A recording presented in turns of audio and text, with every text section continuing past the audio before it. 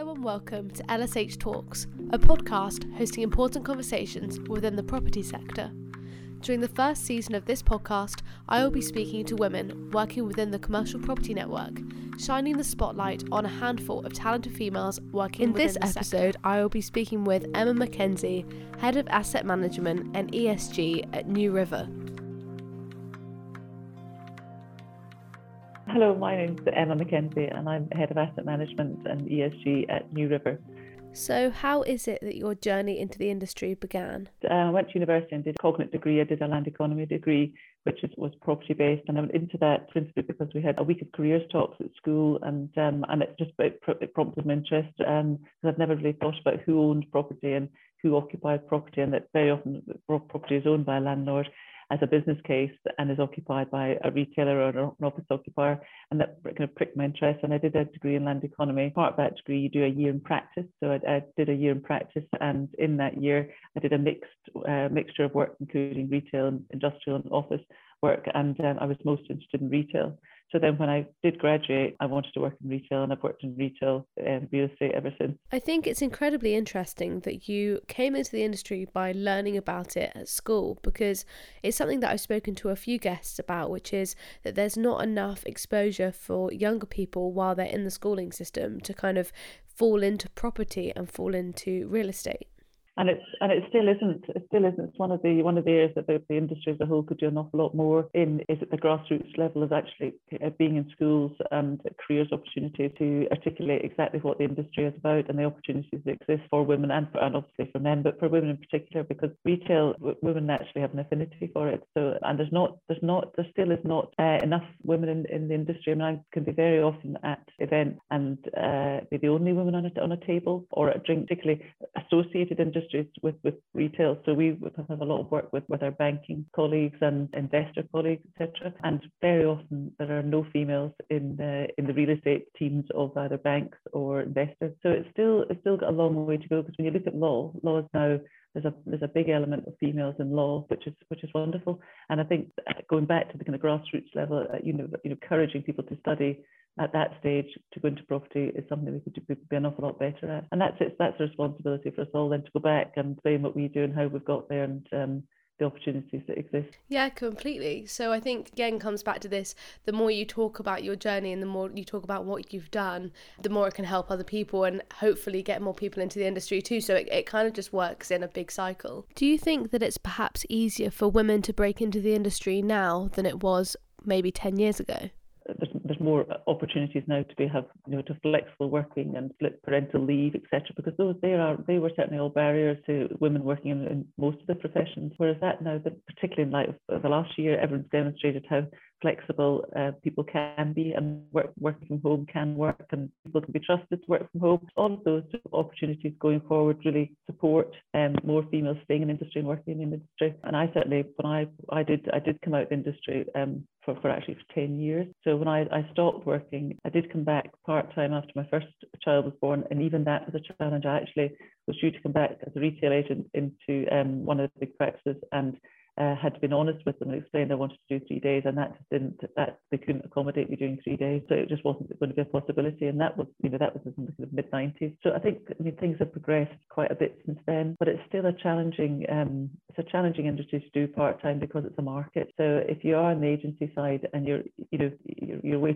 aware of things being on the market or off the market, not being around for a day or two can make a difference. It definitely can. Challenging for people now working in any industry part-time because we're all contactable all the time, and that's a good and a bad thing. When you're at home, you're not supposed to be working, then inevitably you're contactable and see emails and pick things up, and that is challenging for people who don't work full-time or choose to work part-time. I completely agree. I think 2020 has really thrown a curveball at most industries, because there's been a real shift obviously with working from home, and it means that you can be contacted all the time, and if someone reaches out after hours, it still feels kind of natural to reply, because there's that sense of community which is sometimes lost by not having an office environment. What advice would you give to younger women who are perhaps trying to get into what is perceived as a male-dominated industry? Do you have any advice for how they can kind of break into it?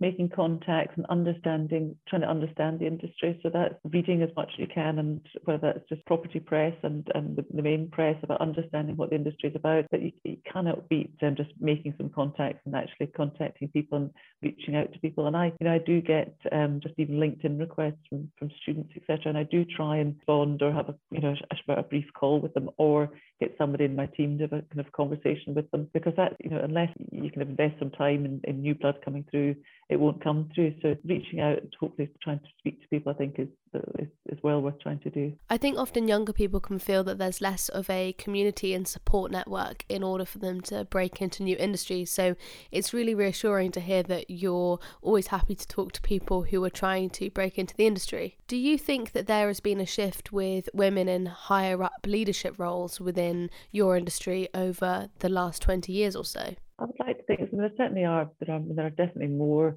females in senior roles in property than there were 20 years ago, and even the progress that's been made in identifying that there's a gender issue, and that there are, it has to be addressed, and be of making people aware of it. And certainly when I was first working, there was very, very few senior females in the industry at all, and there's definitely more than there were, so that's a positive step. It's all about education, isn't it? People aren't even aware that there's bias, so it's being educating and helping people understand where there is bias, and and we're all guilty of not knowing when we can be prejudiced and biased with things. So it's just continuing to seek improvement is important. Do you think as well, like, because of helping to reach out to younger people to kind of push them into this industry, do you think we'll begin to see a shift in the kind of people that we're seeing in higher roles, because there's kind of been this reinvestment into the younger generation perhaps?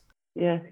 And I think it's also important, I've certainly come across females preventing other females progressing. So it's not just men that don't want women to progress. There are women who are more senior or are senior that actually feel intimidated by, talent coming through, or people who are potentially better or stronger or more able, and that's very short-sighted. People should be comfortable and confident in their own roles to be able to support new talent and help it get there.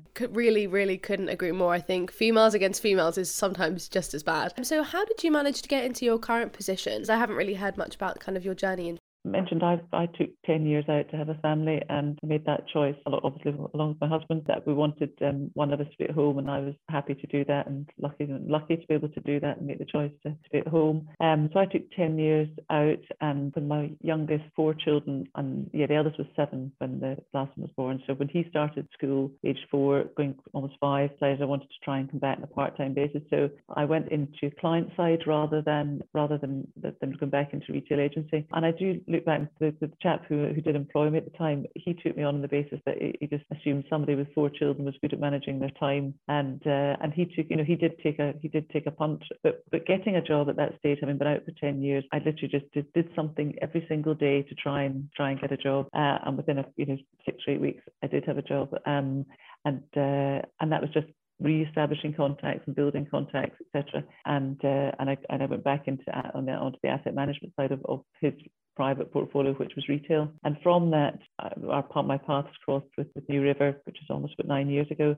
And they were a new business that they were a couple of years old at that stage, and they'd acquired some assets in Scotland, and I shifted and moved to New River, and I've been there since. So when I joined, I think we were a team of about 12 or 13 people, and we're now, we're well over 100. So it's been a great journey, and I've been very much supported and pushed by the individuals that I work with, the male contingent, who've had confidence in me and allowed me to progress. And I think that's very fortunate. I've been lucky, both my professional and my personal life, to have the male counterparts around me who've treated me with regard and respect, and been enthusiastic for me to succeed. I think it's lovely to hear as well that despite that 10-year hiatus, you still managed to break back into it. It was just a kind of different route to go down. Also, you managed to work for a really lovely company that you've been able to witness grow in scale too, and that must be really rewarding to see that the hard work has begun to pay off. Well, I definitely think one of the reasons I've managed to progress in my current role is because of all the skills that I did learn at home, raising a family, organisation and people skills, and going with the positive majority, because one of those 4 children was in a grump most days. So if you let that one person get grumpy, they could all be in a grump, and you just had to go with the positive 3, and before you know it, the other one's back in playing in the garden with the other one. So all of that kind of team initiatives and letting people do their own thing, and progressing and allowing them as children to to make mistakes and to learn. And because if you keep doing everything for everybody and controlling them, they don't learn to mature and develop and have confidence in their own ability. And that's exactly the same in a work environment as it is in a home environment. And so all this, a lot of the skills I learned at home I've applied, unwittingly in my work environment, and that's definitely one of the components of being allowed to progress to manage a team. So you've learned those skills firsthand from much younger children, and then have just applied it into the workplace to much older people, but the concept is the same.